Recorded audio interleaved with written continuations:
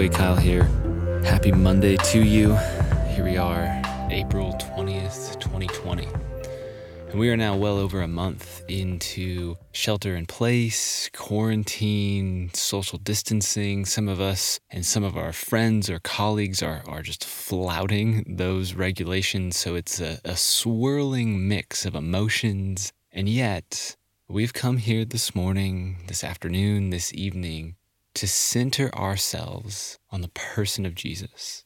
See, we sit in the wake of Eastertide still, and the lingering words in my mind are the words that Jesus brings to his followers. Shalom, peace be to you. Jesus is in this business of giving us peace.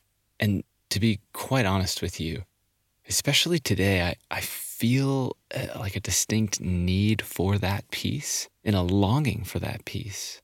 And what I've come to realize in these moments where there's been space and time and access to moments of prayer and silence that are simply unavailable, they're not unavailable. I have not yet made them available. But now they are just more available. And what I've realized is that God giving us peace is actually him giving us some of himself. It reminds me of Paul's words to the Corinthians in 2 Corinthians 3, where he says, "And we all, with unveiled face, beholding the glory of God, are being transformed into the same image from one degree to another. For this comes from the Lord, who is the Spirit." And there's a lot happening in that passage about unveiled face and pointing back to Moses in the glory of God. And so we're not going to get into that. But the thing that caught my attention is, how can we be transformed into the image of Jesus if we have not seen Jesus? That is the invitation of peace today, is that we might become these people of peace. But before that is any reality we step into, and we have to actually be with the person of peace. This past Sunday, at the close of our teaching, we simply talked about winning the day, a moment where we set ourselves before Jesus to be with him, to allow his presence and person and peace to transform us from one degree of glory to another, so that we might reflect his presence and peace into the world. And so this morning, I just want to invite you into this. There's a prayer from the contemplative tradition that helps you, helps me, helps us imagine ourselves into a scene in the scriptures. So we take all of our senses, our sight, our smell, our touch, our hearing, we take all of it, our taste, and we activate it through a story. And there's one moment today where I did this, and it was in the transfiguration of Jesus in Matthew 17. And so I just invite you, have this be a framework. We're not going to walk through it right here, but I'm going to give us the bullet points of what this looks like, to see ourselves into this story, to actually see the face of Christ transfigured before us, so we might actually behold the glory of God with unveiled face, so we might be transformed into his image. And so, quite simply, if you have a moment, you can just track with this right now. Otherwise, if you have a pad of paper and a pen or a pencil, you can write this down. It'll be in the show notes at the bottom of this. But simply ask for God to meet you in this moment. Ask that the Spirit renew your mind afresh. The Spirit is interested. God, the Holy Spirit, is interested in renewing your mind. So ask him, renew my mind.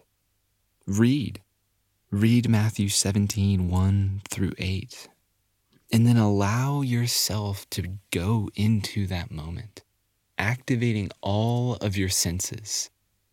Maybe you're standing next to Peter, and maybe you're behind James or John, and you're walking up this mountain.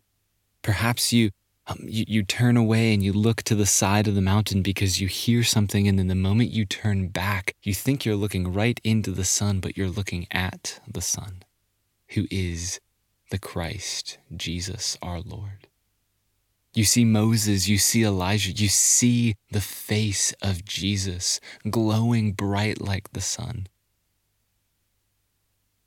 You hear the voice of the Father speaking love and affirmation over him. Imagine, what is that moment like? How are you being changed by it? Walk down the mountain with him.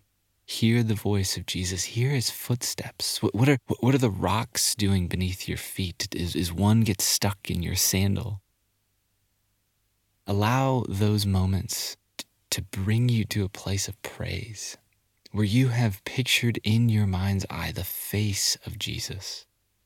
And so if you have a space sufficient and you can stand and you can raise your arms in glory in God the Father, do so. He's worthy of it. He is worthy of your praise. And then just start listing aloud the goodness of God, the things that he's blessed you with, the things that he has blessed this world with, the gifts that he gives so generously, from the grand gestures to the simple moments and everything in between. And then take a moment in that gratitude to just sit with Jesus. And that's it. Would these moments multiply your affections for Jesus? Would they help you to see him clearly, so that here in the wake of the resurrection of our Lord and Savior, we who call upon the name of Jesus would reflect his image and therefore his glory into this present moment? Gateway, we care for you. We love you.